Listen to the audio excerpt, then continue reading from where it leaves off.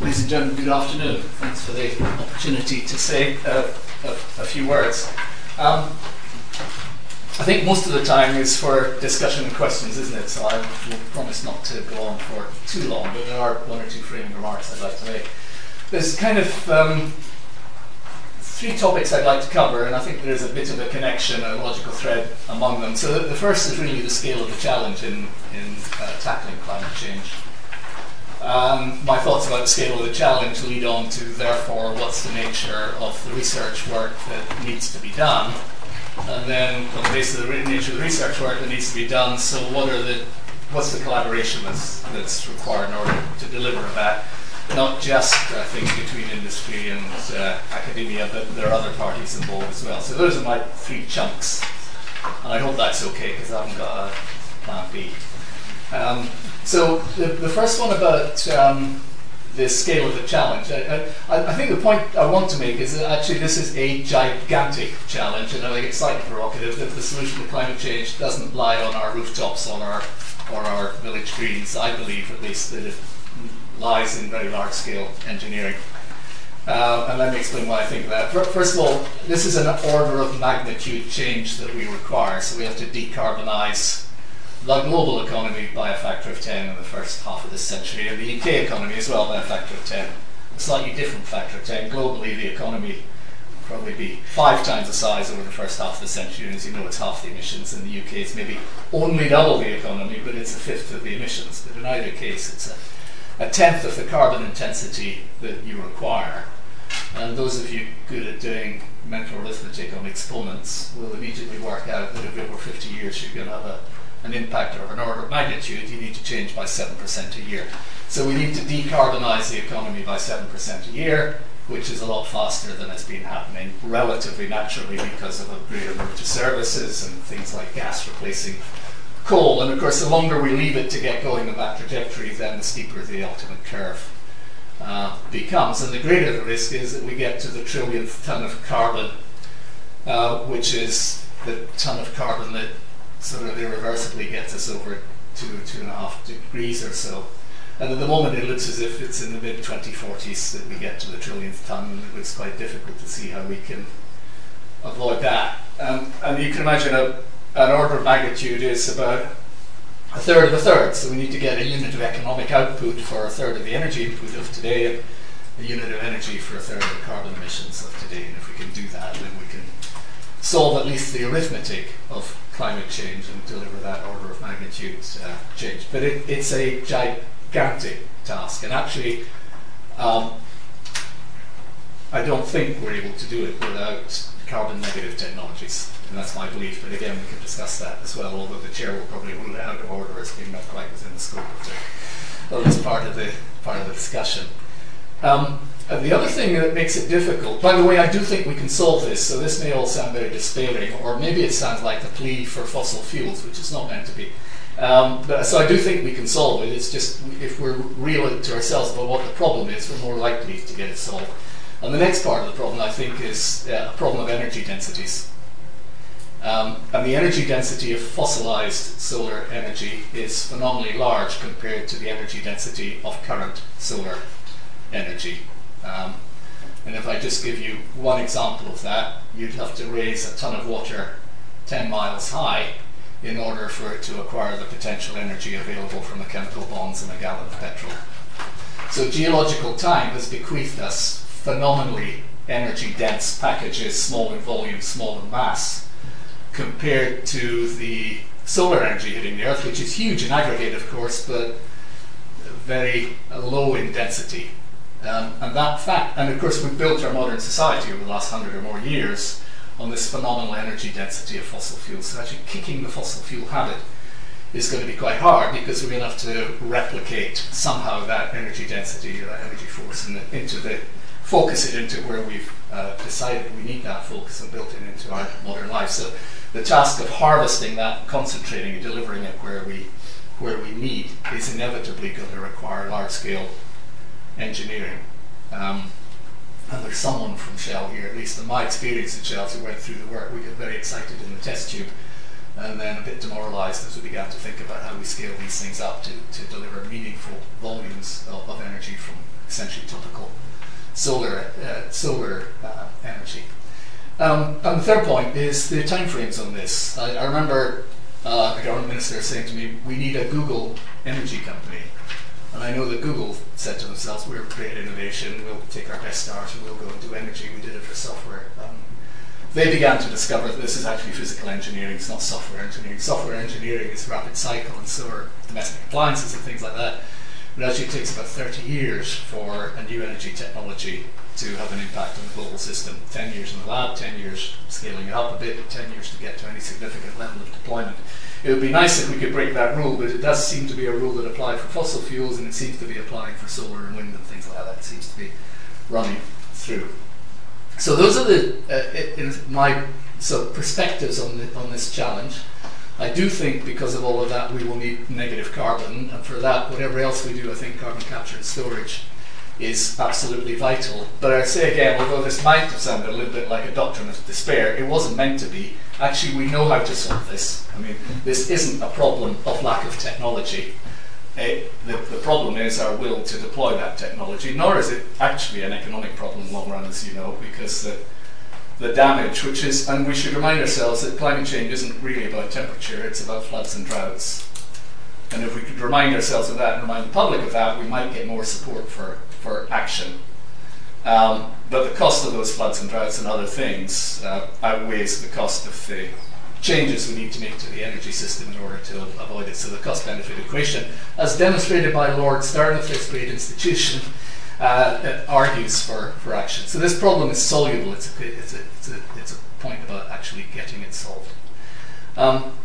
Which brings me to the next point, and that's about academic research, and I'll try and explain a little bit about why I was saying what I was saying in the last few minutes. So I think it's not just technology that's required for academic research, there are some other things as well, and also the integration among those other things, the totality of it's really important too.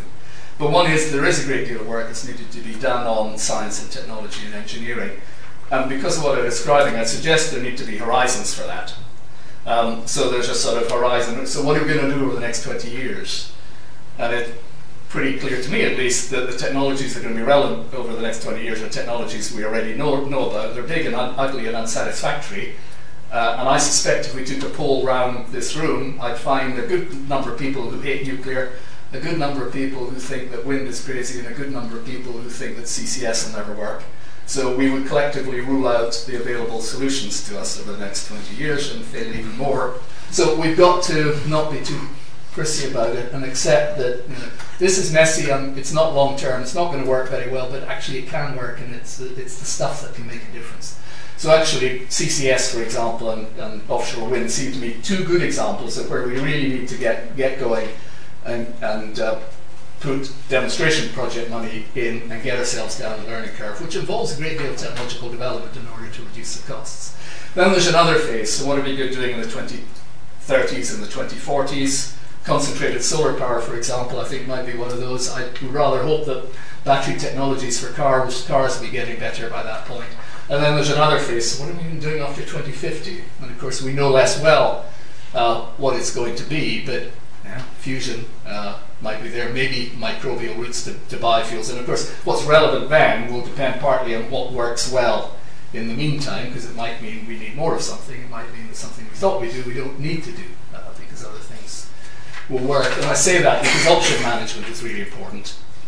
And if I can give a slight example on option management, you can take transport or car transport.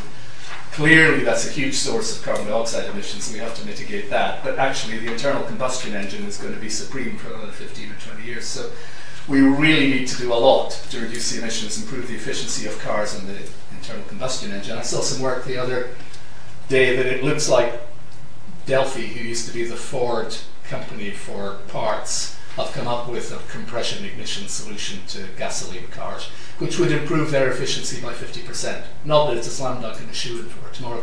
I guess what I'm saying is, although longer term it can't work, we really have to work hard on the efficiency of vehicles. And then options like, well, will it be batteries? Will it be hydrogen?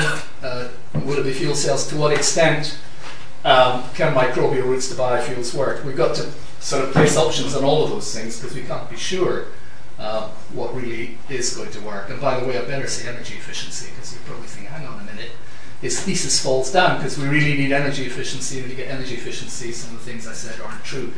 Actually, energy efficiency isn't needed just to avoid carbon emissions.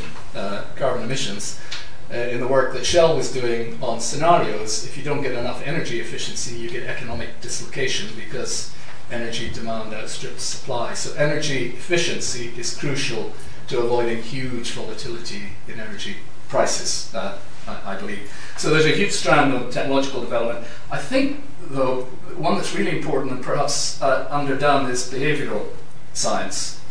I mean, I won't speak for you, I'll speak for me. I'm a rampant, voracious consumer. I got here through natural selection processes by learning to be very good at consuming. And also, within my social group, I kind of need status to help my survival, and status involves having a V8 Range Rover, it would appear. So I'm driven by some fairly deep and visceral Darwinian instincts that I want stuff, and I want more stuff. And actually mitigating me, you lot might be different, but mitigating me is actually quite hard, and I don't like people getting in my way or telling me what to do either. And I don't like false prophets who tell me that things are going to go bad if I continue.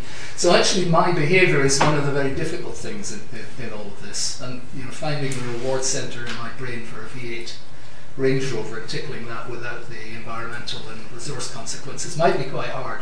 And getting me to accept or give permission to policy change, or accept that there should be higher prices and things might be quite hard. And I actually think there's a huge area of research that we really need to work on, maybe very difficult. But I would suggest that may be underplayed at the moment. And the third is policy. So whatever it might be, regulatory policy, carbon markets, the policies that might change my behaviour. And actually I think they're strands, but actually they interconnect, because you begin to think about how the energy system needs to evolve to be low carbon. You begin to think then about what the behavioural responses may need to be and the policy structures that will get us there. And one of the questions for us, I think, is whether we can actually create the interfaces among those different disciplines as well as they need to be connected. So that was my second point. And then the third point, am I all right for a minute? I've got a minute. Right. The point about the collaboration. And although I think we're talking about academia and industry here, I mean, there's government, there's your organisation, there are all sorts of society itself, but representatives of society, and I think they all need to find a way of collaborating on this in order to make it effective, to get the decision making right, to get the permission, to get the communication and the engagement.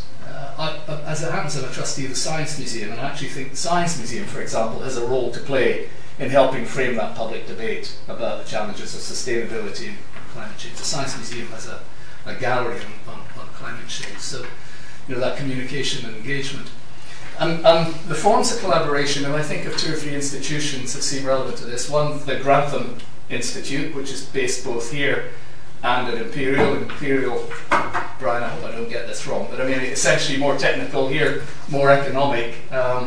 A very broad programme of work, and I think the connections between those things, between those 2 institutions are really important.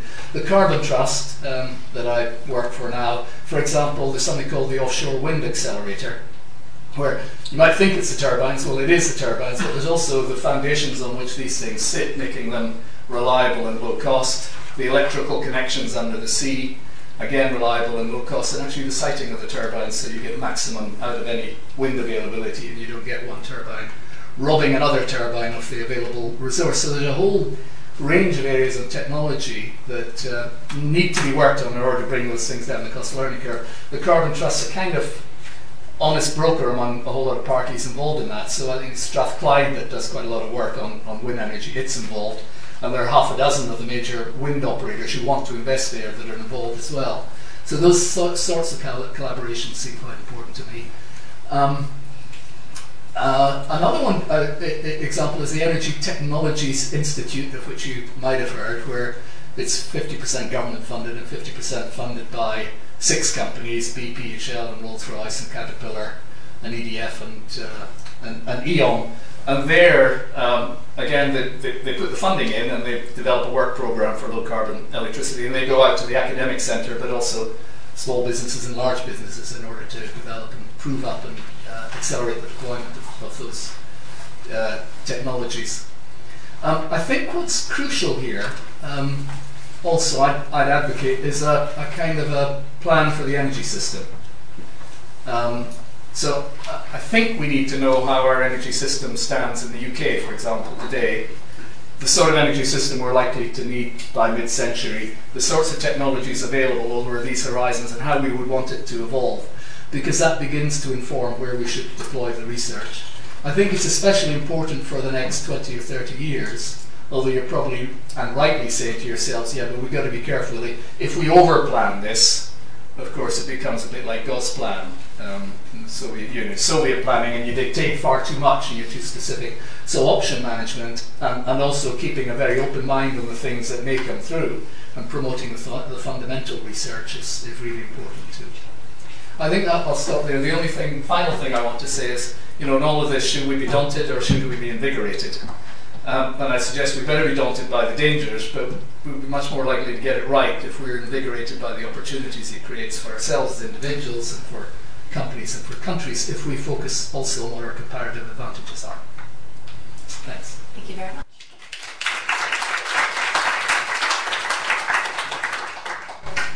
For our second speaker, we have Nick Mabey, who's Chief Executive and Founder Director of E3G.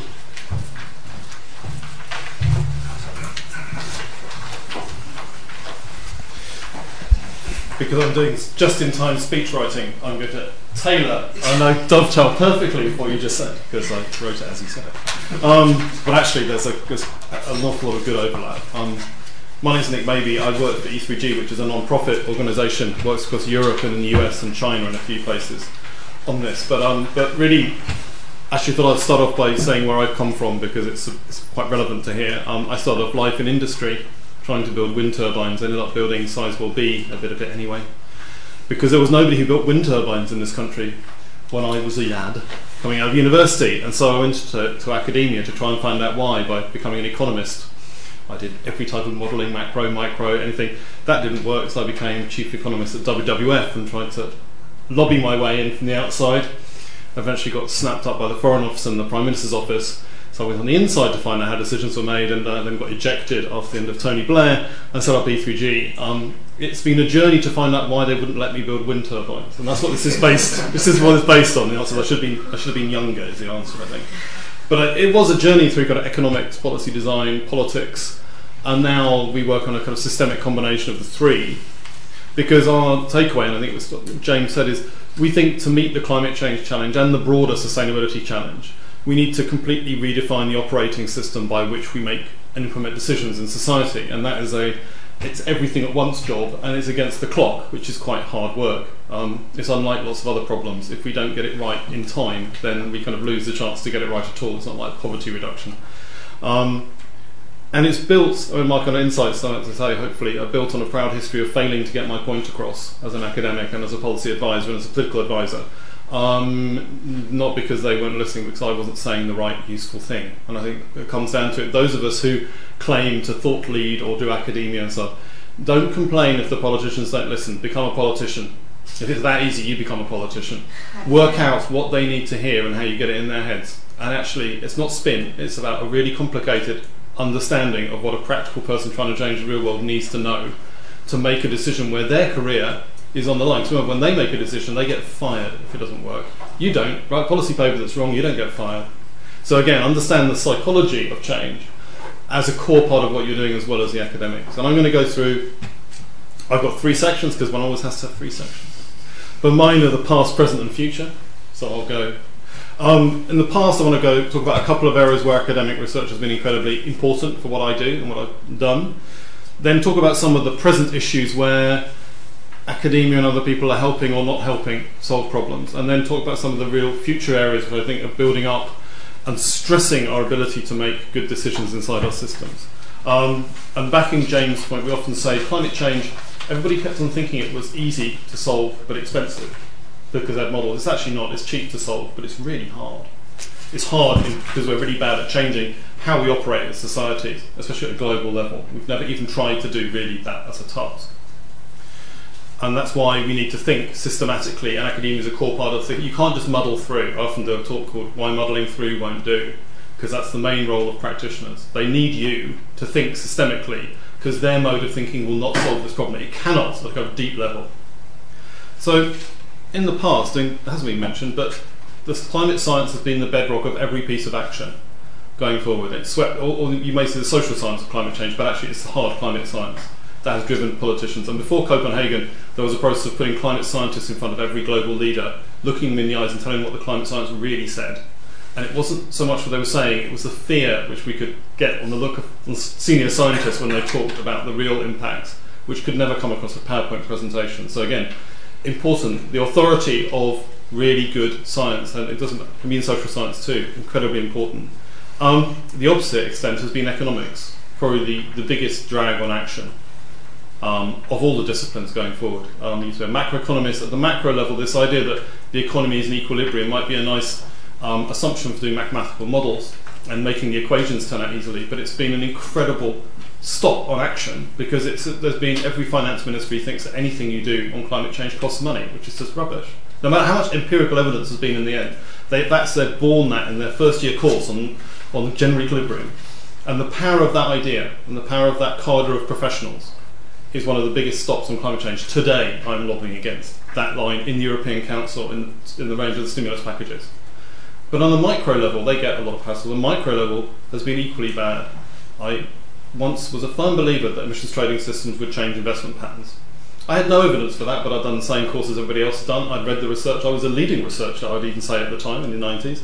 We didn't know what we were talking about. We'd never done any serious work on how investment decisions were made by companies, how decisions on technology were made, how prices drove markets.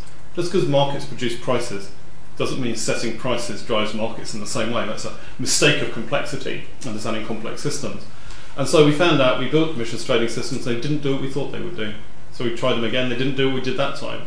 And now we're learning to actually understand the system better, so we understand how prices affect markets and vice versa. It was a failure of an academic system to ask really rigorous, serious questions. The good side was the technology policy people were sitting there talking about learning curves and developing learning curve empirics, and that's been incredibly important for winning the debate. A silent little group. And the other group that helped us win in the recent times has been the behavioural economists and the behavioural psychologists and the marketeers. And there is a voracious appetite in decision makers to find out how real people operate and design policies around them, and they have been incredibly influential in some ways. That they have been, rather than taking on and beating the economists' view of people, they've just gone around them and won that game. So it's been very interesting, those two sides. So that's the past, interesting mixture of positives and negatives. The present, we've got a whole lot of new challenges going forward, and James really, they're actually about how to make decisions. They're about how to bring all this really complicated knowledge we have to make decisions. Because it says it's easy to say we must get options in. You try working in a real decision-making system to do option values, it's virtually impossible. But that's why we need to really have people coming together to do better decision support around issues. And at the science level, we've actually been very bad in science at communicating the most extreme parts of climate change and actually building scientific systems that monitor tipping points and extreme system events. And I work with security actors who are very good at that because they get paid to find worst case scenarios, and we're trying to bring in the way they look at worst cases into general decision making, because general decision making is very bad at its averages, and scientists are very bad at talking about worst cases too, because that's not how they think about it. So it's all about how different cultures and different groups use uncertainty and calculate and move it forward. Again, it's quite deep stuff. It requires quite a deep, we draw a lot out of academic literature on this, but it's academic literature quite in the theoretical space, but it's actually very practical on a day-to-day basis. Finance and risk. We've been involved in building a green investment bank in this country to overcome a problem that shouldn't exist because financial markets are perfect. If there's a profit opportunity, people will invest. After 2008, I still get people saying that to me who are chief economists in government. Businesses handle uncertainty really well, they tell me. Where is it, 2012? So you've had a huge issue of trying to understand how finance markets really work. To be honest, hasn't drawn much on academics. It's been gone on talking to finance markets. But there's a huge lot to go forward in that. So doing that in China, where we're now doing it, and doing other countries, how do you look at imperfect finance markets? How do you look at how markets change? We're trying to drive markets very fast. They don't want to move that fast. It's creative destruction. It's actually a lot of areas where how much waste is enough. So we just incentivise Philips to build lots of factories to produce compact fluorescents. We'd quite like them to swap those for LEDs now. But their factory's got another 20 years of economic life. They were the good guys, and we're trying to put them out of business, but they make LEDs too. So you try and work out what that means as a policy. What's a good decision in terms of drive? That's what driving things fast means. It means to become obsolescence before people earn profit on them. So what's the right incentive? How much is overpaying? How much is underpaying? Which is what the Treasury will want to know. That all those areas require a lot of deep research into how economic systems really work, really turn over capital, really turn over ideas. Because at the moment, people are saying, if we waste one bit of capital, retire one thing before the end of its economic life, it's bad policy. And that can't be true, because that's not what the real world is like. We have to hold ourselves to good policy based on the reality. And it's back to this issue. I don't think the Plan A will work, though I work a lot on CCS. But I think it's a nice story time to tell existing decision makers something they can feel comfortable with. But I don't know what Plan B is, because the disruptive technologies and changes that are going to actually win this, or fail to, aren't there. But it's very hard to convince a decision maker to say, we're going to go this direction, but then we don't know what's going to happen. And all these companies you talk to are going to be replaced by other companies. Now, you might think that's exciting, but I can bet you somebody's job is about keeping the lights on, does not find it exciting to not know who's going to keep the lights on in 10 years' time. Okay, and that leads me to the future, which is all about these issues, about beyond making good option choices now, thinking about how systems change. It's really getting the information to motivate and drive remorse to see that change. This isn't about pushing a ball to the top of a hill and letting it roll down under its own momentum. Implicit theory of change, lots of people have about climate change. It's more about going up a mountain, you push up another step, and then you get to a plateau and you push up another step. So, example, European grid. We're doing a lot of work on the European grid. What's a good European grid? And people say, well, it's this, that, the other. Well, design one for nuclear, design one for CCS heavy, design one for renewables to get a different grid. Oh, we're not going to do CCS and nuclear. People say, we'll just do renewables. Okay. Are you designing a grid for centralised solar, decentralised solar, lots of offshore wind, lots of onshore wind, lots of biomass, lots of geothermal? Oh, they're in different places. What's a good decision? Who does it? No, we're just going to use solar in the south and wind in the north. It simplifies it. Okay. When are you going to build those? Because to build the wind in the north before the solar's in the south, it doesn't work. But we don't control both ends of this game. It's not that simple to draw these pictures on maps. And how do I do that? Simple sounds like a simple question to start with. Actually, when you get to break it into a set of decisions, it's very difficult. So option value of investment. How does value form dynamically? How does it emerge over time? If it doesn't come when you need it, how do you compensate losers and match winners? All those wonderful things. How is the high carbon system going to unravel? We've got 600 to 1,000 parts per million of carbon listed on the world stock exchanges. When we stop that being burnt, how's that going to unravel? One way is the gas companies really looking to see if they rebuild the gas pipelines. It's not going to be the coal mines that close down, it'll be the new railway they build to the coal mines that won't be built. So how does that unravel? It won't be orderly, it won't be nice and simple. That's going to scare people. And the last one is around resilience. We talk a lot about the impacts of climate change. We have a very bad idea of what it's going to do to countries and how it's going to change them, social systems, security systems, so that people can actually grip this to say, I don't want this, therefore I'm prepared to do the hard things I need to avoid it, and balance that risk and understand it beyond the climate change people who currently get it to a broader set of people in critical infrastructure, security systems. We're scratching the surface of how to do that analytically, but it's a huge area, and it's certainly, you could attack it with analysis, but at the moment we're not seeing the investment. And my last point is, one of the critical things we have is that investment in science is not being driven by policymakers enough, to be honest. To be honest, academics set their own agendas a bit too much, because a lot of what I'm talking about is very difficult, applied, academically level things, but it's about solving decision support problems and things that aren't necessarily the things that would get you journal articles. And I don't know, there's this gap between the current scientific funding and academic funding and decision maker, which isn't being filled, and I've seen this for 20 years. But the more difficult we invest in good information in science, the more we need people to translate that into decision support tools and methods. That is not a trivial activity, but actually the investment in that bit of it is very weak. And that's one of the. So there's no point building up more and more great data if we can't actually get it into decision making.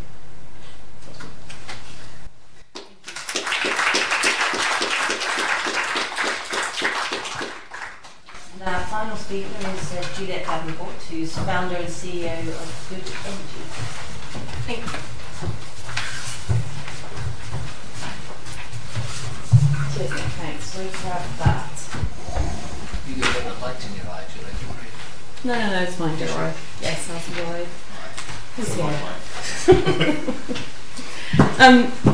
Good Good afternoon, everybody. I might just give you a little history to my path into this and where I come from, because it's kind of almost the opposite of Nick's, actually, I think.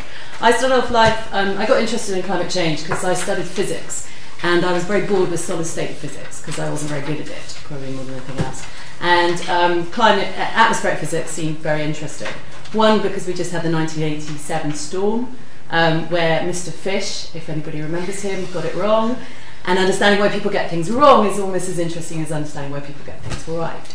I then decided I needed to get into the energy sector, so I ended up doing economics, because physics isn't great in terms of understanding the markets and actually what underpins, since energy underpins most of our economic systems in the world. I was very, very lucky to go to the European Commission and end up in government in the European Commission, working on all technologies, not just renewables, which is where I've ended up. And what was really interesting about working in government is that you saw some great input and some very good thinking, but the speed was just unbelievably slow. And the practical knowledge of actually how markets work was absent. So you had this kind of very high level political debate and economic debate, but actually what that meant in reality, in terms of what that might turn into the future, was very unclear. And so I came back to the UK and went to a debate in the House of Commons, which depressed me beyond all belief, as it was meant to be about new energy technologies, future ideas, and it descended into a political argument about nuclear power versus coal miners. And so even back, I think that was in the early 90s, the sort of government was completely blinkered to the idea that potentially we might need to change the way we manage our energy system. And so this is where I ended up setting up a company, Good Energy. We're an electricity supply company in the UK. I would say the electricity supply markets are very complex in the UK. Ofgem is here today, they may back me up on that. It's a very complex market to operate in, and actually understanding the practicalities of operating this market really gives you a very good idea of when policy change, how that affects what you're doing. We specifically set up a 100% renewable electricity company to make our lives difficult. And this market makes it very difficult to be a 100% renewable electricity company. But understanding the impacts on us as a small company gives us a very good idea, is if you want to expand the amount of renewables in the UK, what the practical issues in terms of policy is. We now have around 30,000 customers. We actually have around 35,000 small generators. So we've suddenly transformed our base, in that we're almost at a one-to-one relationship between the number of generators that we have and the number of supply customers we have. And actually this turns the idea of the classic energy market, large centralised systems, on its head.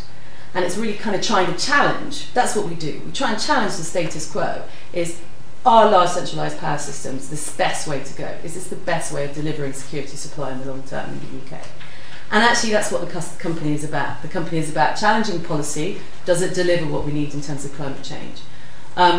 Delivering a product to consumers, and so we get the consumer element in terms of climate change, how interested in that. And providing a marketplace for smaller decentralised energy generators, looking to create security within the UK energy system. And that was kind of my history, and that's what the company does. And so my history, I started off very interested in climate change research, absolutely key to kicking off this market. I would completely agree with Nick. Scientists are awful at communicating. Sorry, apologies. There's some notable exceptions, obviously. But I remember going to a debate on climate change, and there was a couple of journalists in the audience and some very, very good scientists who were looking at climate change. And they were discussing about these lines that were literally millimetres apart, and they were having this massive argument about this. And the journalists took away, scientists can't agree to it, therefore it's not happening. And of course, that's not what was going on. They agreed that the general line was going in that direction. They just disagreed on the amount the line was. And I think this is this whole idea of uncertainty related to... I remember when I came across a policymaker in Brussels who said to me, oh, well, if it's not 100% proven, it's not correct. It's like nothing in science is ever 100% proven. This is something that actually a lot of misconceptions, and I'm sure as economists, you'll realise that when you do a model, it isn't 100% correct. Or am I wrong? So science is exactly the same, and I think this is one thing we always forget. We always look to scientists as having a perfect answer. If they don't have a perfect answer, then they obviously don't know what they're talking about. And I think this is So a wider sense of understanding, it's not just about the research, it's actually how the research is presented and debated in a wider public sense. And I'm just going to kind of split the area of how we interact, or how I see interaction between industry and research, into kind of three key areas. One is a kind of PR external relations piece, which is about policy influence and public influence. Another is about commercial strategy, working out whether something's actually going to work and can you make money out of it. And the final one is about consumer research. And I kind of see those as three separate strands as a business of how we interplay with either commissioning our own research or using other people's research. And I think really that the whole external relations piece is about actually appealing to the people you're already working with. So writing research, getting research done that reinforces you as an organisation in terms of your wider public, whoever that is, your stakeholders. It is also very important, particularly in this industry, in terms of government strategy. What we find, and I'm probably going to be very unpopular here again, is when I go and talk to certain officials about the economics of this market, I find the practical knowledge is unbelievably lacking. And I think that mainly is related to the fact that we have led this market, the UK electricity market is what I'm talking about, with 6 big players for so long, we cannot conceive of a market that doesn't look like that. And therefore, if we have to conceive of a market that doesn't look like that, it breaks down all the policy changes that we're trying to do, and we really don't want to think about that. And this is my biggest issue currently that I am battling with when I go and talk to the officials, and they tell me, oh, well, that won't happen. And I go, on what basis? And then it goes blank. So the lack of research actually on some of these very major policy changes we're doing in terms of the true impacts on things like liquidity, on credit, on all these areas that aren't just about price is astounding, I would suggest, and a real lack. So actually organisations like ours try and get involved to write forms of academic papers, work with government and work with academic organisations to try and bring this in. And one of the people I work very closely with, somebody called Catherine Mitchell, based at Exeter on renewables, who's a great spokesman for this area and very pragmatic. And actually, we're looking to try and engage with more academics to actually say more in public around these areas, because I don't think we have an academic voice out there enough talking about, as independents, talking about what's happening in terms of the electricity market reform or the retail market reform and the implications of some of these very big policy changes in the UK.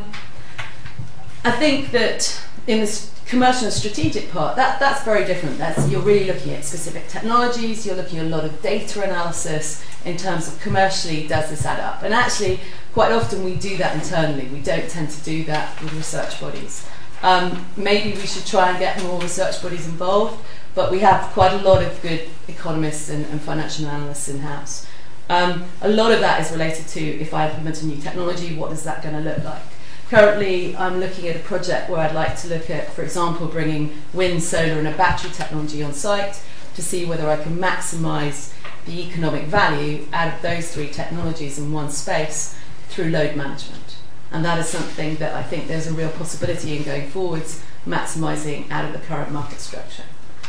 So those are the kind of things I see in that space. And that detail, getting into that detail, one of the things we did 2 years ago was run a renewable scenario for the UK, looking at 100% renewable for the UK, which is, in a resource sense, completely possible. And the reason we did that, one, because everybody kept telling me it was not possible, which is quite annoying. But 2, I think we don't think out of the box enough. I think we take what we've got right now and go, well, we'll take a small step forward and just do that. I think actually what we have to do is take it to the extremes. So maybe run a completely CCS example or a complete nuclear example. I'd love to see a complete nuclear example.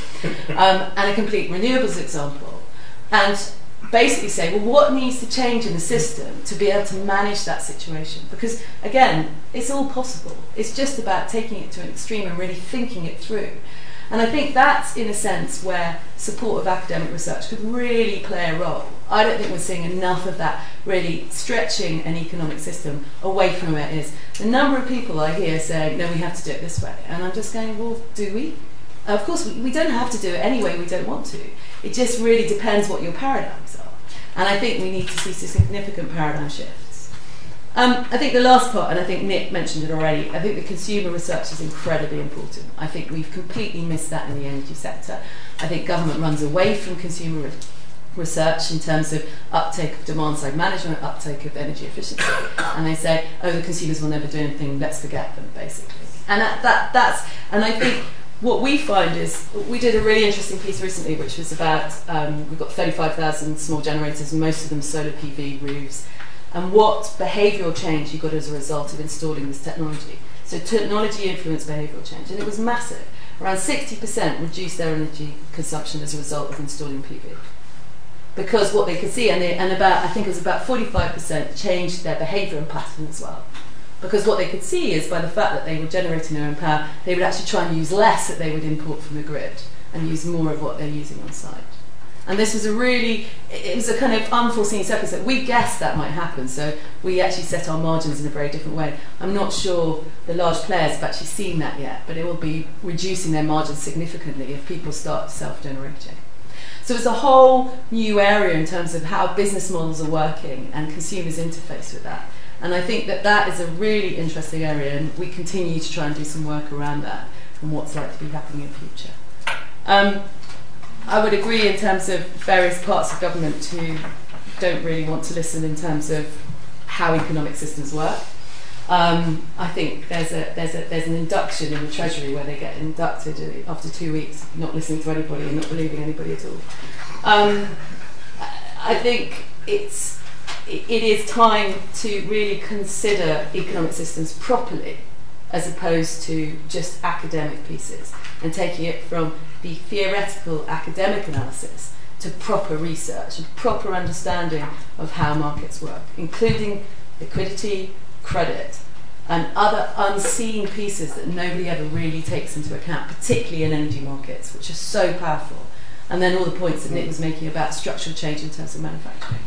I've just been speaking, somebody, our next door neighbours rang us up and said they're really interested in talking about diamonds. That sounds a little odd, I know. But the wire that you cut solar panels with has to be, you use a lot of glycol, I think, and there's a lot of industrial pollution as a result in China currently, as a result of the solar industry. One of the things they're looking at is changing the way you put the wires, so you put diamonds on the wires, and actually exporting that to China, so you significantly can make thinner film PV, and you can reduce the pollution. And it's that kind of technological change and actually how those shifts are going to make that suddenly you may see significant reductions in PV panels. And actually that is then a game changer in terms of certain parts of the globe, in terms of how you produce your energy. Anyway, I wanted to leave that with you because it's kind of an industrial and theory sort of going into industrial process, all in one. But I suppose, having been an economist and a physicist, I think all those areas are fantastic for learning the basics, but you have to take them out and look at practicality and look at where the models are broken, because actually understanding where the models are broken is where you'll find some really interesting answers. Thank you. Thank you.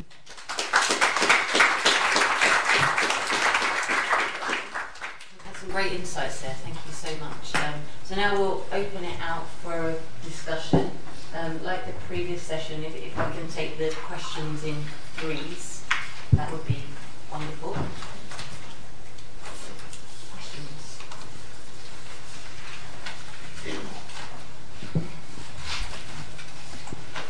Hi, my name is Anya Nivrazil. I'm a Grantham Institute Fellow at the House of Commons Energy and Climate Change Committee. And I wanted to ask a question about electricity market reform and whether you thought it was unfairly biased towards nuclear over renewable. And do you think that the government should just be honest and give a subsidy if they want to give a subsidy?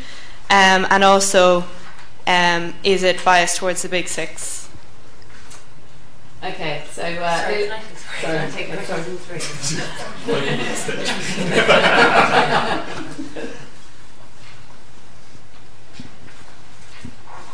Hi, Maria Carvalho from the Grantham Research Institute here at the LSE. And you've talked about, actually this is for any three of you to answer, you've talked about working with academics in engaging with practical questions. And I was wondering in what ways you would envision that occurring. Now, in the science area, there is a lot of teams that work together to actually do research. But in the social sciences, you tend to have individual academics working within research tanks. And yeah, you can get groups of people, but in terms of your own work, how would you engage with academic institutions to carry out more practical, maybe survey-based work or understanding how markets work?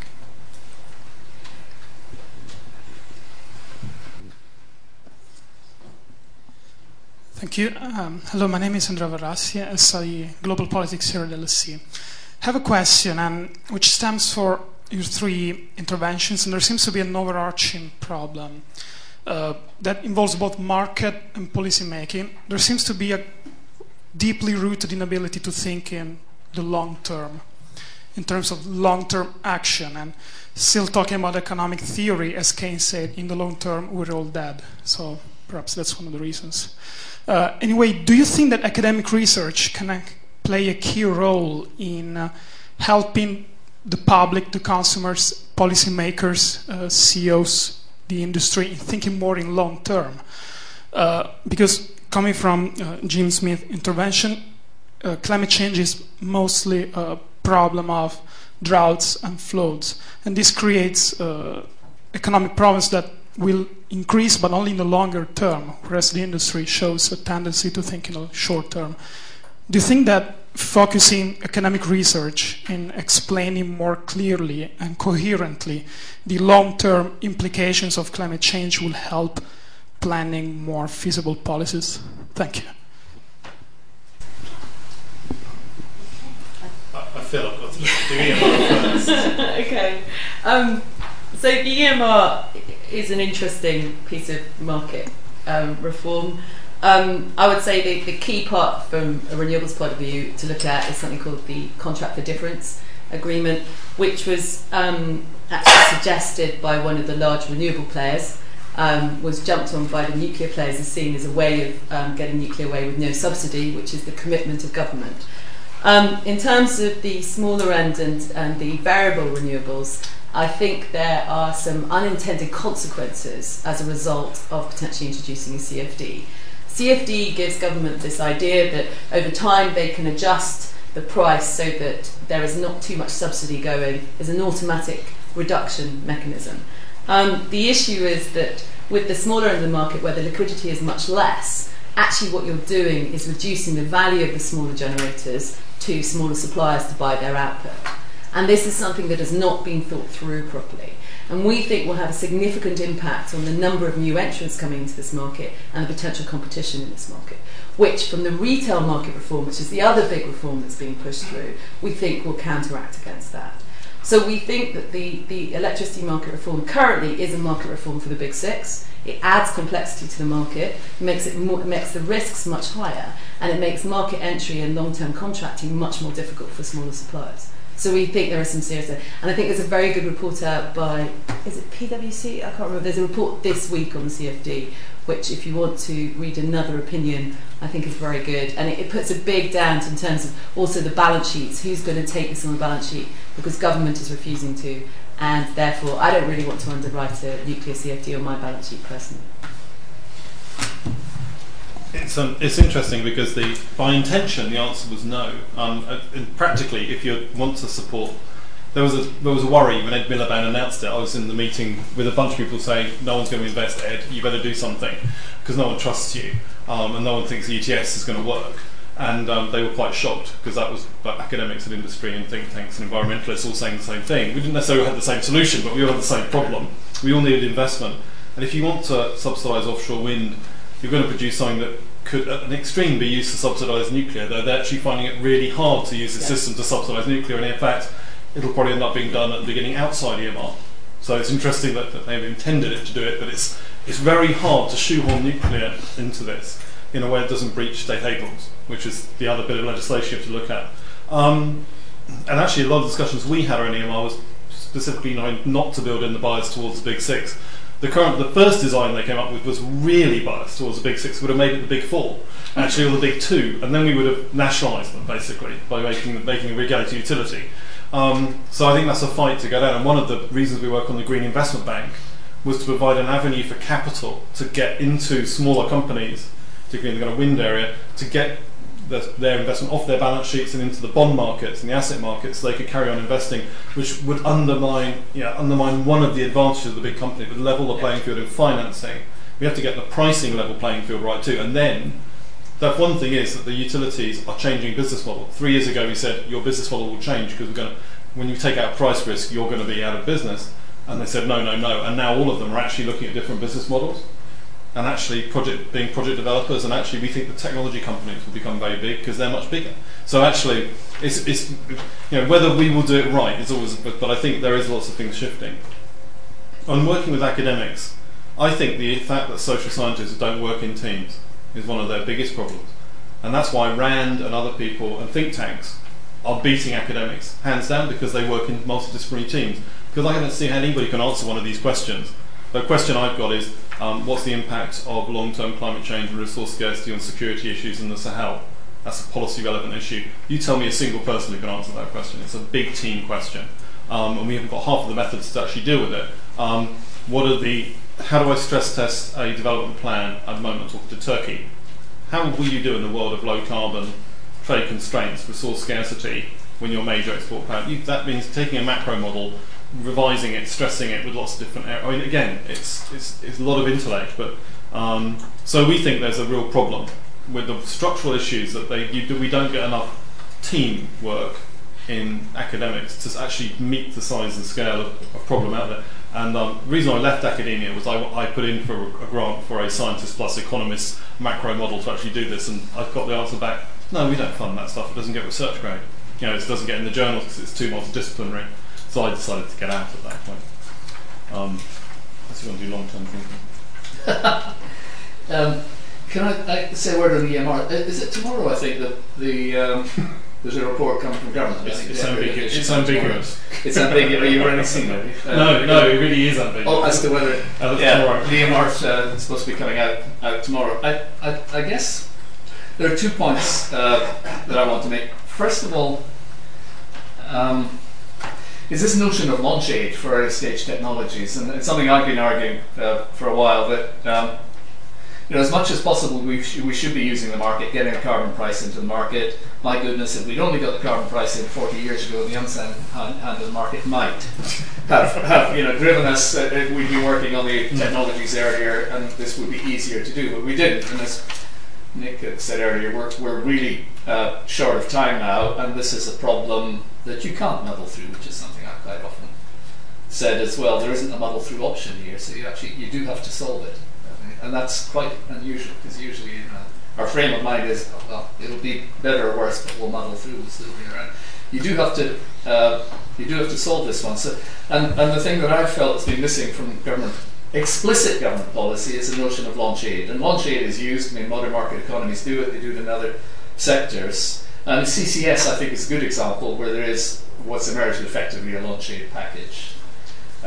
In offshore wind, it's kind of there, but not quite. I mean, the ROCs are a sense of launch aid. And in nuclear, of course, there's this political statement, no public subsidy, whatever the word public might mean. And of course, against the uncertainties of the market and uncertainties of the cost of the first nuclear plants, it's not surprising that people are, the potential investors, a little bit hesitant to do that.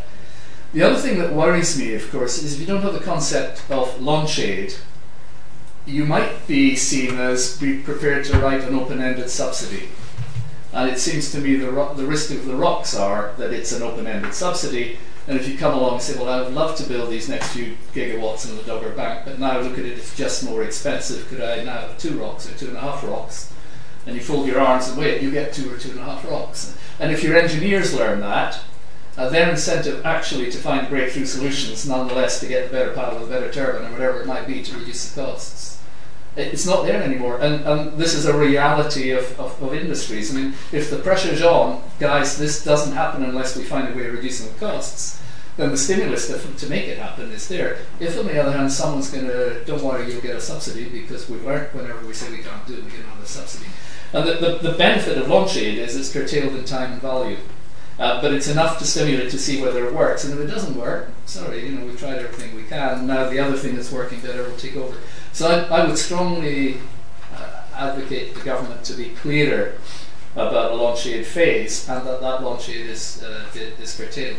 The other thing I just wanted to say about this, though, because I think, Julie, you made a good point. There are other ways of doing this if it's all renewable, or it's all nuclear, or it's all fossil. Although I don't think I would ever advocate taking it to that extreme. But that's in physics, as I do physics too. You push something to the extreme, you get some insights about it. But actually, because we have to solve it, because we're short of time, we actually have to make some choices about how we're going to do it. And if we spend the next 10 years arguing that, no, there's a much better way, and we're still arguing that 10 years, the 10 years will have gone, and we still won't be doing it. And I think we've got to confront that.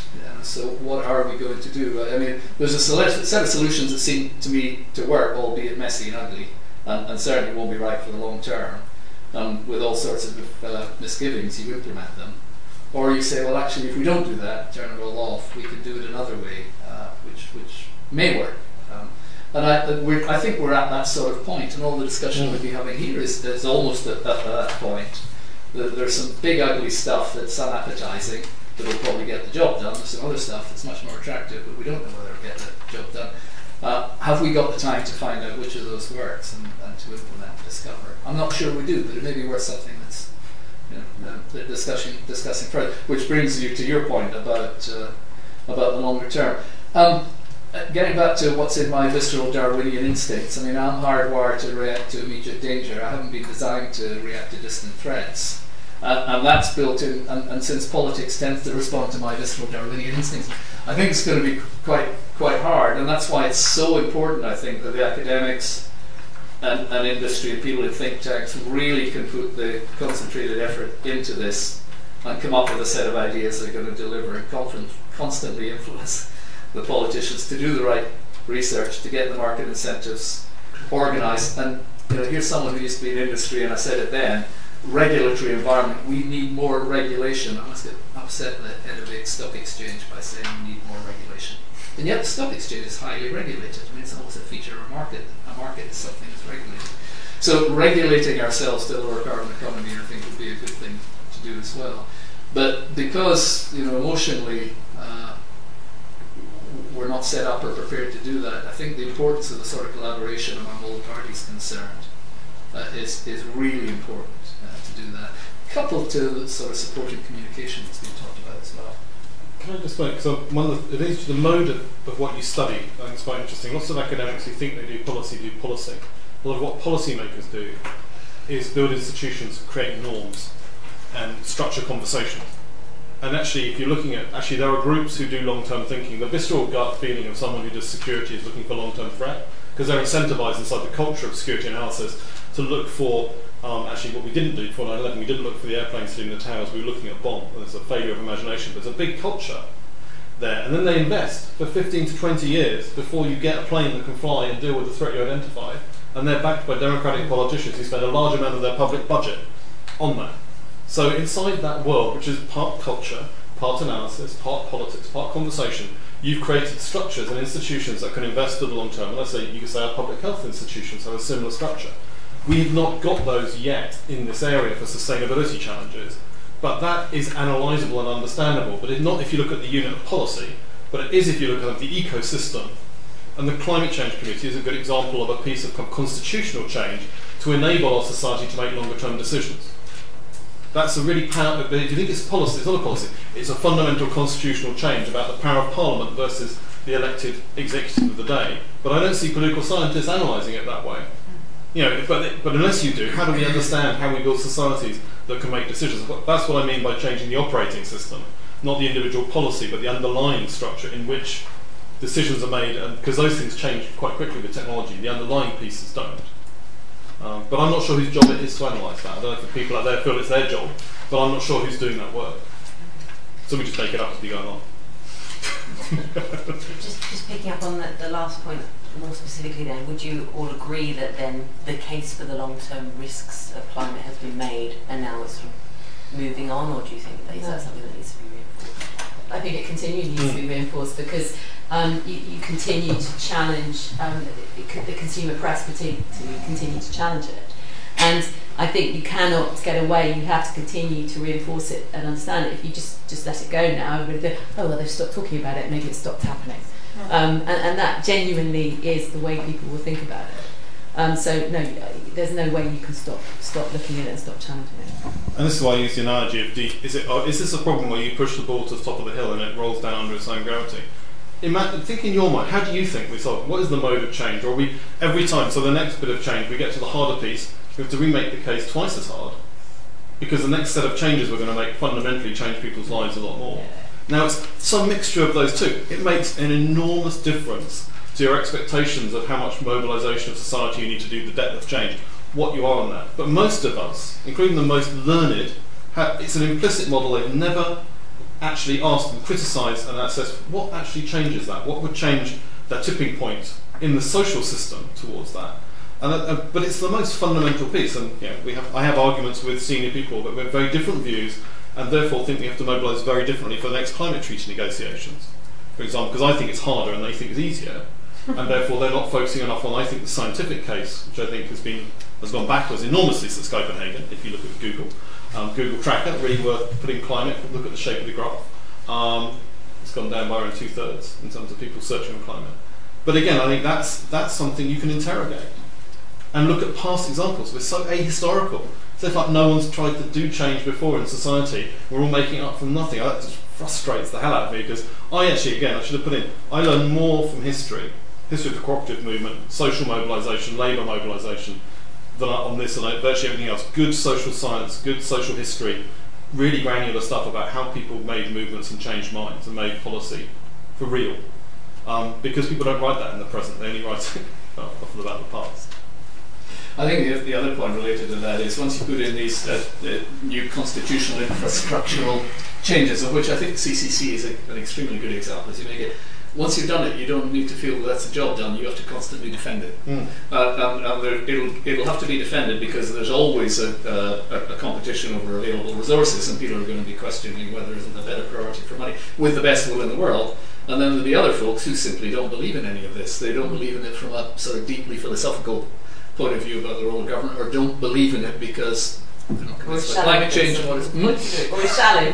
Yeah, well, okay, all right, shallow, but I mean, deeply held, and will attack it with all the political force that they possibly can, and therefore, once you put these institutional changes in place, you have to be sure that they're available, that they continue to be protected, and that protection needs to be very well informed. Thank you. Should we take another 3 questions? Ralph? Should I take the microphone? Yes, take the microphone.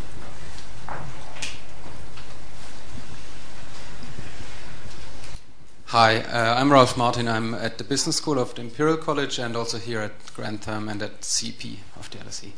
And I'm an academic, I'm an economist even, so the worst kind apparently. Still, I've been trying over recent years. What I'm trying to do is to say, and which is something you haven't mentioned yet, is there are a lot of policies which we have right now already implemented. And one thing we have to do as well is see what works. What is the outcome of these policies? In many cases, we don't know exactly what the outcome is. It's not quite clear whether the emissions trading system has actually reduced any emissions, right? It's very hard to figure out because a lot of things are happening, like the economic crisis and so on and so forth. So that's the kind of stuff I'm trying to do. So one difficulty I'm having there sometimes is the following, and James will know this story very well. There's an institution which is called the Carbon Trust, which does a lot of climate change work in this country, and that might be great work, but we're not quite sure how much the effect really is. So I have one of the best databases in the country to actually assess this. I have data on energy consumption of all companies in the country, not only the ones who come to the Carbon Trust, but also the ones who don't. And I have this data before they come to the Carbon Trust and afterwards. The Carbon Trust has, at best, a kind of fuzzy snapshot of when they come. So since 4 years, I'm trying to get from the Carbon Trust nothing more than a table with actually the list of companies they have actually advised. And my response from the Carbon Trust for 4 years is that this is too much too complicated in management terms to give you this list. And I'm really worried about the management of the Carbon Trust now. So I was wondering if James could just enlighten us a bit what's going on there.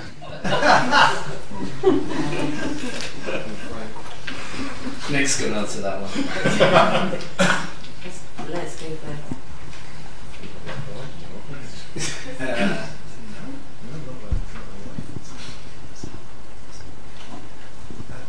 Thank you. My name is Zach Wilcox. I'm from the think tank Center for Cities, so I come from a different background here. We all know that climate change is a global problem, which has requires very local changes. But in the UK, local government has a lot of responsibility, but not very much power or finances to do what they want to do. We talked about Leeds earlier with their mini Stern report, but they don't have a lot of scope to actually do a lot of things around it. So is there really still scope to work with local government to drive change, or does this have to be a national conversation and continue top-down drive to change? Thank you. I'm Akhil Patel. I work at the European Bank for Reconstruction and Development. Thank you very much for really fascinating presentations. I had one sort of smaller question, one slightly larger question. The first one for you, James, is EBRD is concerned with the development of markets in Central Europe, Central Asia, and now North Africa. And I think one of our hopes for our sustainable energy initiative is that we can, through our investments, demonstrate that markets operate in this area, and then private capital will flow. I think perhaps Nick, you some of what you said might contradict that, but I was quite interested in the sort of launch aid that you talked about, and I mean we're very concerned about providing investments to projects where there is a subsidy, but because they're markets, we want subsidy to be time limited. And I think some of your launch aid points might speak to that. I was wondering if you could say a bit more about that in terms of how you sort of structure it and how you sort of demonstrate and evaluate and so on. The slightly bigger question. I'll to one question, and then pick the second one up in the second round. Fair enough. Thanks. I'm going to let you answer your question, so I'll give you some more time. But I want to go. I had my EMR moment. I can get angry about EMR too, but I default to you about local government. When I worked in the Prime Minister's Strategy Unit, I did a lot of different projects, including transport and energy and organised crime. Apart from the last one, that one of the biggest issues about this country, how it underperformed relative to all other, especially European countries, was the amount of centralisation. Number one issues on all of these issues: over centralisation, back to constitutional changes which would make things better in this country. That was it. Why, whenever we tried to approach number 10 and say it's a centralisation issue, they said, but if we do that, we have to look at local taxes and look at Maggie. Local taxes is the third rail of politics in this country, and therefore, even though big society, localisation, etc., they're localising everything except the money. But the only thing that matters actually is the money, because if you did the money, everything else would flow. That's the evidence from the rest of Europe, places like Barcelona or elsewhere, but between the Treasury and the issues around local taxation that hasn't gone through, which means we're stalling energy efficiency implementation, good one, congestion. There's so many things we're stalling because we can't get the capacity at the right level where the granular work has to be done. And so we have over-centralised solutions that are really poor. So we're trying to make the best job we can do in a centralised way and work around some of those problems. But it's a systematic problem in this country, which is at the heart of lots of these things. On the EBRD point, I think it's interesting. We spend a lot of time trying to make markets work. Just to challenge you on one thing, why does people say that markets don't have subsidies? If a subsidy is called government purchase, the defence market is driven by subsidies, so is the health market, so is the education market. They are markets for technologies, for services, for really high-tech things. But if government purchasing something is a subsidy, then they're completely subsidised, but they're sustainable because they meet a public good. If we're buying a public good called climate reduction, and that's an increment on the price of electricity forever, whether that's expressed in a carbon price or a direct from budget subsidy, it doesn't matter. It's totally sustainable. That's not about markets and subsidies. That's not the right. Subsidies are not anti-market. They're in all markets, actually. Many of them are very bad subsidies, and many of them are quite useful subsidies. They buy public goods. The question is it a good subsidy or not? Does it buy a public good? Is it efficient? Is it driving the right behaviour, etc.? Otherwise, it's market fundamentalism. I actually have a question back for you, because it's one of the ones the researchers here should be interested in. EBRD has been running work on energy efficiency markets in Eastern Europe since '89, pretty much. Since its formation. Very good idea. It has yet to make a sustainable structure for business model for ESCOs, because it still has to subsidise them in its grant structure, we talk to you. Why is that? What do we not understand about sustainable markets? That we have something that looks economic, everybody says in their models and techniques work, but we have yet to make really strong markets in energy saving companies. What are we doing on? Because that's a really practical example for me of back to what policies work, which I think is an incredibly important part of the discussion we need to get into. But that's an area where we think there's $50 to pick up, although there are €50 everywhere. But somehow businesses aren't making it their business, not at the scale they should do. And what we don't know that we need to find out to solve that, because solving that is going to be pretty important for the rest of the world, obviously. North Africa being a good place, actually. So I go quickly on local markets. I mean, I think what's quite interesting about local government is that you have to look at policy change and decentralising and make sure it's fit for purpose in terms of local government. What we've actually seen under feed-in tariffs recently, which have been through their ups and downs, I have to say, I presented a paper about 3 years ago on how I thought politically feed-in tariffs is a very risky policy. I have to say, I think I was proved right.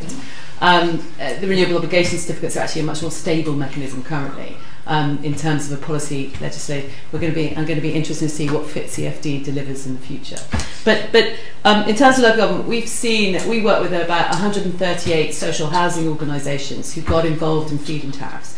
And it was because it was a policy that they could get involved with, they could see as an income flow, and they could improve their housing stock. So it ticked it was an energy policy, but it ticked other policy boxes. And I think that if you really wanted, I don't think we'll ever get sort of local taxes in the UK, but what I think you could do and what you could move to is policy change that actually allows different organisations in. And I think that Green Deal is going to be difficult. I think it will take a couple of iterations before we get it right. There's no way I will get it right first off, because it's a really complex instrument.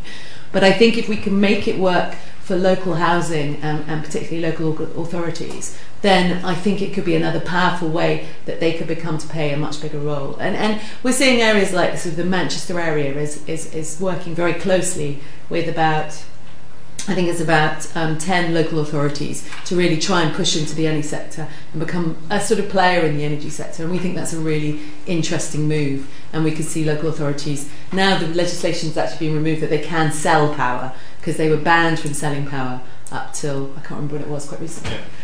So again, it's about making existing policy fit for purpose for local authority. And I think there's a lot of work that could go and basically go through a checklist of saying what needs to change in existing policy. I think I was going to make a similar point about local government, in particular when it comes to the improving energy efficiency of domestic housing stock, the Green Deal and things like that. And we say the consumer is irrational because the consumer won't make the obviously cost-beneficial investment in energy efficiency. And my reaction is the consumer is never rational. Rationality is defined by what the consumer does. It's just our models that are inferior. So when we find the consumers not doing what they thought they ought to do, then we better change our model rather and understand the consumer better. But it does. Part of the problem is confidence in the various actors who are providing finance or doing the work or doing the initial survey.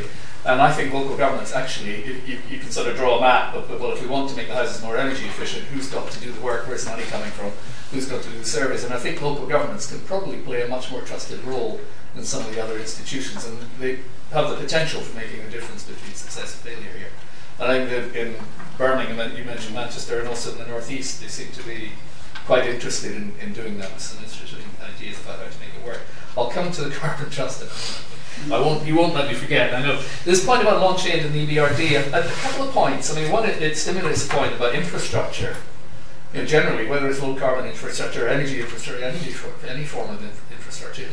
Was it Galbraith who said our destiny in a modern market economy and consumerism is to drive ever more wonderful cars over ever more potholed roads? So actually, reallocating resource away from consumerism into infrastructure is very, very difficult, as we can see. And seeing infrastructure as a stimulus to economic recovery seems to be very difficult as well. So this is a much more general problem, and there isn't enough balance sheet capacity among the major investors for electricity, as we can see. Finding a means of enhancing that balance sheet capacity seems really important too. And there are some ideas about bringing the consumer in, essentially, sort of aggregating the consumer's ability to take risk on electricity investment by creating some new institutions that can do that I think are useful. So, I mean, I think it is reasonable that nations have the capacity to take economic risk if they haven't already spent their frivolous budget, which sometimes they have anyway. But I think you do need to to nations to underwrite some of these major infrastructure projects and bringing a consumer in the process, but slightly more sophisticated than the government just writing a law that says they're going to do it. But I would distinguish between infrastructure investment and launch aid for new stage technologies. I mean, both may be relevant, but clearly you've reduced the risk if you got to the point of having demonstrated the technology as to what it costs and what it delivers. And launch aid was more about discovery of a variety of things about what it really costs and beginning to create the supply chain and beginning to get things down the supply curve. And I would certainly want to use the private sector to do it, but the government can come along and say, I've got this number of billions available for these number of gigawatts if we're talking about energy of this type of technology, and you invite bids, which is what's happening in carbon capture and storage. And you can say, well, I'd like to have it in gas, or and there might be 2 or 3 different elements of the technology that you want to test out. And there's some conditionality around that, some criteria. Also, you've got to decide who gets the IP. And if a company has benefit from public funds in order to develop their own IP, should they retain the IP? I guess probably not. That should become a public good. Equally, if the company having benefited from public funds in order to launch this demo then finds they're making a 20% real return for the next 40 years, that sounds a bit unreasonable as well. So again, you're sort of time constraining something in a commercial competition, but you want to make sure you don't do sort of collateral damage to the concept by over-rewarding. You need the right level of stimulus. And there, as Nick said, the defence industry is the perfect place to look for it. I mean, gas compressors, where it's picked up, the gas compressors. I mean, the great benefit we get out of gas compressors generally is the result of the investment that's been made through the military in the United States, in particular. So, whether it's the right thing, the spin-offs can be beneficial. On the carbon trust, you have asked me before, and I have gone to the carbon trust, and they had a more complicated answer than you had, so I'll give it another go. If it's only a list of companies, then that's not what they thought you were asking for, but anyway. I'll try again. Only one point. I just want to point out sometimes simple things matter, and they're about conversations between policy practitioners and academics, and actually the ports of freedom, the pushing to extremes and reframing problems. So I sit on the government's advisory council on infrastructure, and then my first meeting I said, at the meeting being done, said, you say we've got 200 billion to invest over the next 5 years. Are you counting energy efficiency as infrastructure? And they looked at me and that's strange. And went, well, no, obviously not. I said, well, why? And they said, well, it's too small. You look at investment we're planning for the next 20 years, it's around 300 billion actually in the housing stock and over us as the housing stock side, so it's quite big. Oh, it doesn't last. It's like, well, it's made of mostly steel and concrete and different types of materials, so it lasts quite a long time. And actually it conditions the size of every other piece of infrastructure pretty much we're talking about, and you're getting very excited about wires and pipes and everything else. The reason why? Because that's not what they call it. That's all. It's just because traditionally the government concerned itself and got very sweated about security up until the point where it entered someone's premises, and after that they could do anything they liked with it. And what a ridiculous thing to do when you're worried about security of supply and all these issues, to not consider that part of critical national infrastructure and analyse it and cost it and compare it. So the Treasury was prepared to pay real money for security by building grids and gas and interconnectors and storage, but it wanted efficiency for free because they had a cost curve that said it should come for free. I'm saying, well, ridiculous. Surely you should buy the cheapest way of dealing with the issue, and if you can get it out of demand, so get it. And so, again, but one of the problems was whenever government asked the question of consultancies and others, they asked it in their frame. We needed people to shift different frames and value the world in different lumps, and that's where independently funded academics is really important, because that's hard to do. It's hard to get paradigm shifting research out of the existing paradigm holders. And can I just add to that, just very briefly? One of the things I think is really interesting is we're actually expecting individual householders to effectively make this investment, and we're actually not really thinking about the economic system that they're working in.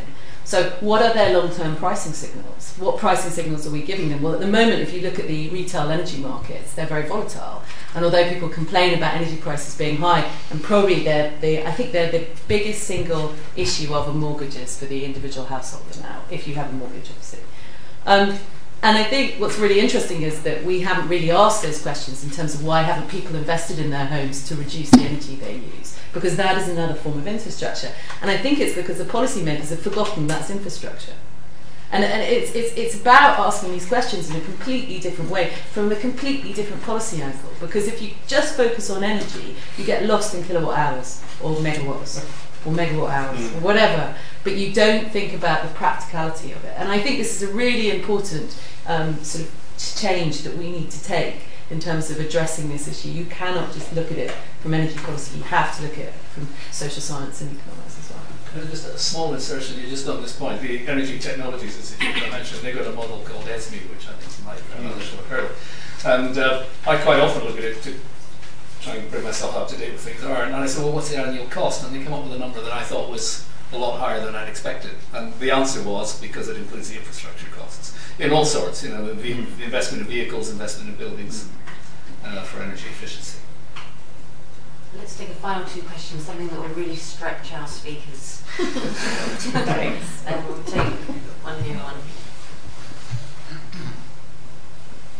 I'm Neil Hirst, I'm Senior Fellow at the Grantham Institute at Imperial College. I just wanted to invite Nick to enlarge a little bit on what he means when he says that climate mitigation is cheap.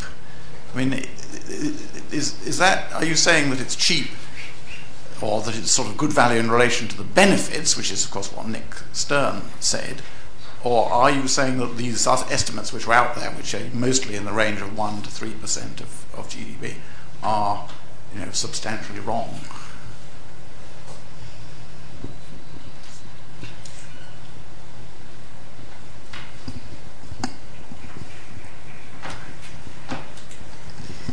Georgian does working with international institutions as an independent advisor. Very short, very simple question. I'm not an expert on these things, but one question that sort of worries investors or confuses them is the question of nuclear energy, and probably confuses everybody else. So, simple question here: what to do with nuclear energy in all this? As we're short of time, let's answer those. Keep it to a soundbite each. I'll answer my question, and I'll leave nuclear. And I need to get out of what's with nuclear. So look to our website if you want to find out what to do with nuclear. Tom Burke is eloquent on it. He's my co-director. What do I mean by cheap? I mean that if an alien turned up at the UN FCCC summit in 2015 with heads of government and said, give me 1.5% of global GDP and I'll solve climate change for you, they would pay on the nail that day. And if they said actually 3%, they'd probably pay on the nail that day. Most of us live in economies which spend 45 to 60% of GDP on public goods, of security and equity. If you think the climate science is right, and most people do who run governments, it's a very good bargain if you could just hand over the money and get it done. But it's not that simple. I mean, think how much we spend on defence for not very well-defined enemies, to be charitable to the national security strategy. Somebody somewhere in Russia might invade us somewhere in the future, so we better have a big army. I mean, it's not expensive.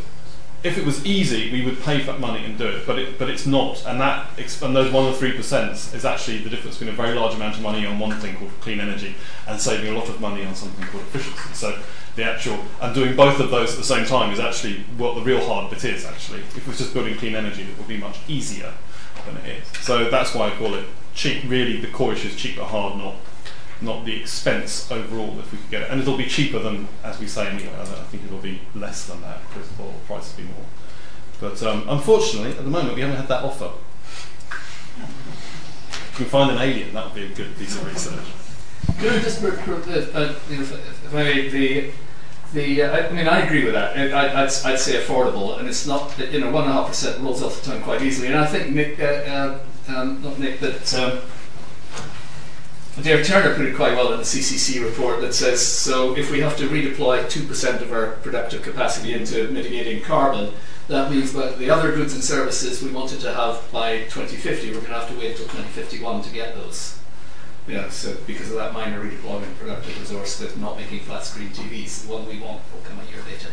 And that sounds all right, and I think it is. I mean, it's eminently affordable and it's cheaper than the problem. The thing is, it is 700 billion globally, which is not small potatoes, and you've got to spend it wisely.